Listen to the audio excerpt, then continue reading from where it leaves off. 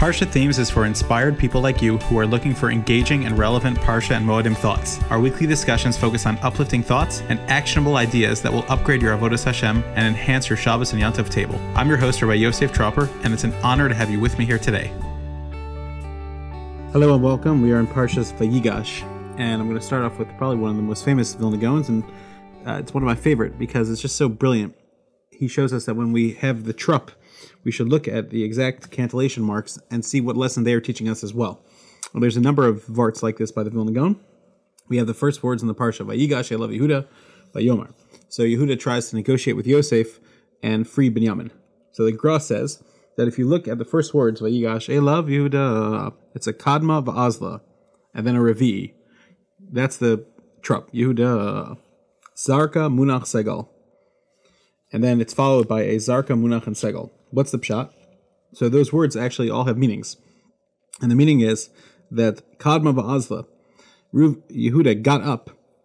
Why did he get up? Revi, he was the fourth son.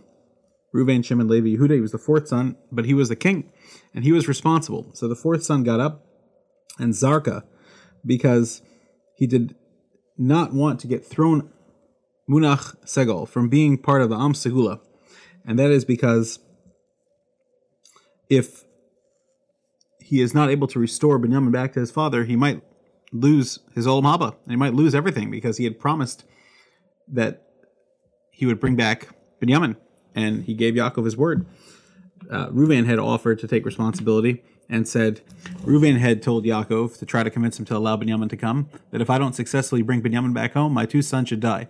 To which case Yaakov responded to him, they are my grandchildren too, so there's no punishment to you, which we'll talk about in a second. What was Reuven thinking? That's pretty obvious. And then so finally, Yehuda, who was the king, got up and he took Achrayas, and he said, I will make sure that Binyamin gets back. And so he was the one that approached Yosef now and ran to approach Yosef because so much was at stake. Now, what was Reuven thinking? The Malbim explains, and other Mefarshim as well, that Reuven had thought that he had lost his portion in being part of Klal Yisrael. He had thought that because of his Avera that he had done when he was Bilbo Yitzui Aviv, when he had switched around his father's bed from Bilha's tent to Rachel's tent, which the Gemara discusses, that Reuven did not actually sin, but he had thought at that point that he had lost his opportunity to be part of Klal Yisrael.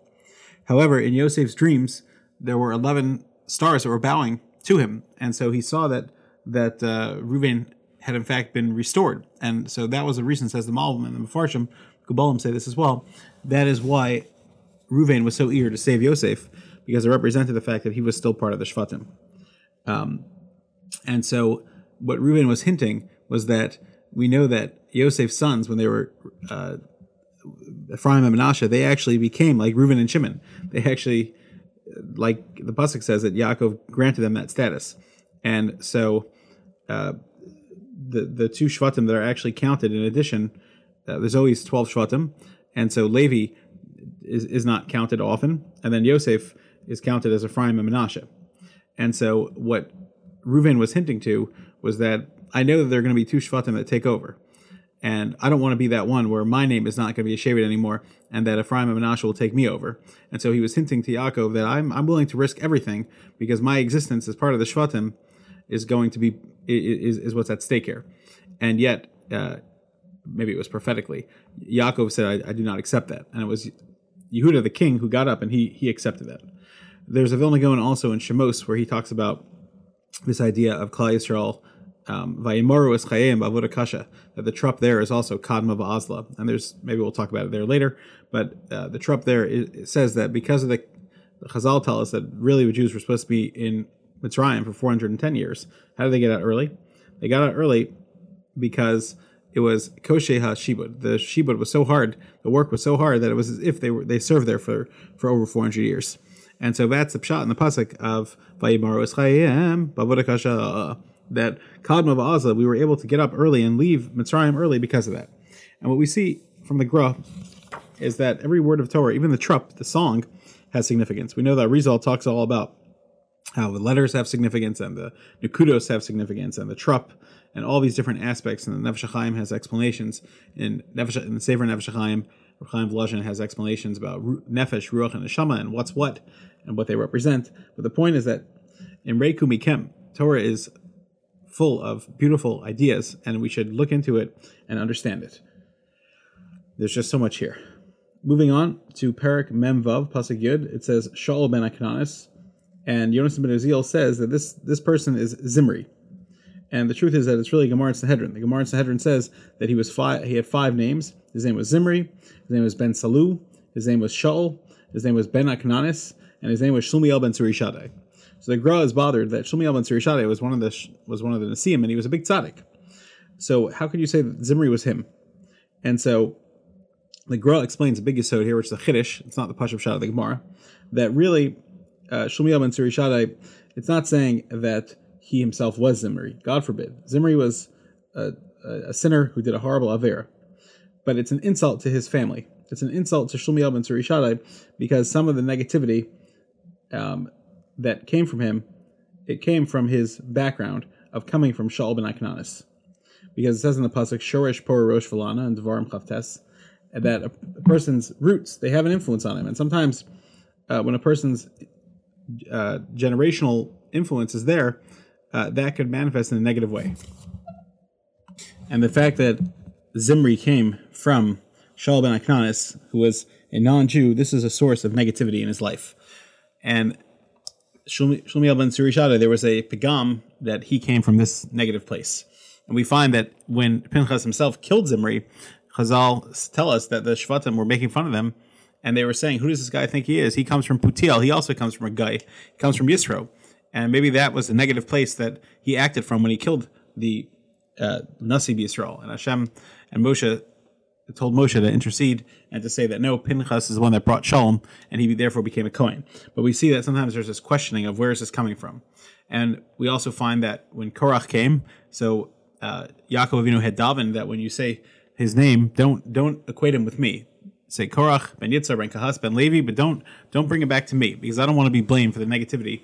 I've worked on myself and removed that negativity. He's not taking any of my kochos, and that's why he didn't want his name mentioned there, even though he was, of course, a descendant of Yaakov, just like all the Jews. And the Gra says also we find by Pesel Micha that it was said that that Micha was the person that had taken the scrap of paper that Moshe wrote Alei Shar on it when he tried to get Yosef's bones out of the Nile, when it was put there by a spell of the Egyptians, and it came up. And it was thrown into the Egel and created the Egel. And this was hundreds of years later when Pesel Micha actually reverberated through Klal Yisrael and caused many deaths and much Avodah Zarah worship. And so what's the pshat? Was it really the same thing with the same person? The answer is that it was put in, this negative koach was put in his family, and it was never eradicated, and so therefore it manifests itself, and it still remained there.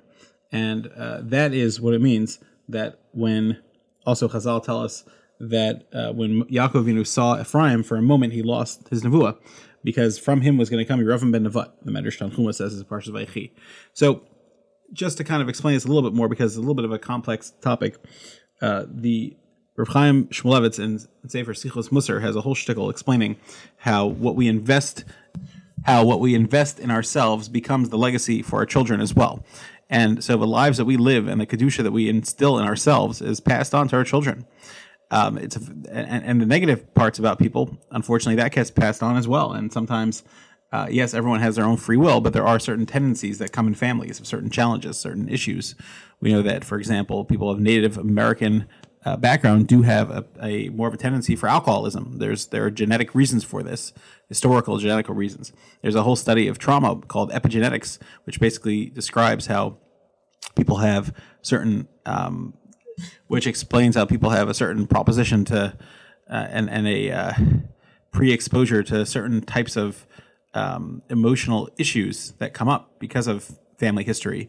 There certainly is a very, very big background. And of course, we're supposed to ask ourselves in the positive, Masei Agiu, Masei Avosai, like when can we be like Avraham, Yitzchak, and Yaakov, and the great Avos and the great Imos, because they are invested in us, whether biologically, because we come from a Jewish nation, or even a ger. Avraham was Avamon Gayim. There's a spiritual fatherhood that Avraham has and Sarah Imenu have over the entire Jewish population. And so when we ask ourselves, are we bringing out this potential we have inside us, that will help make us the best people possible. Thanks for joining us. For more Torah content and to make sure you never miss an episode, don't forget to subscribe and visit us at parshathemes.com.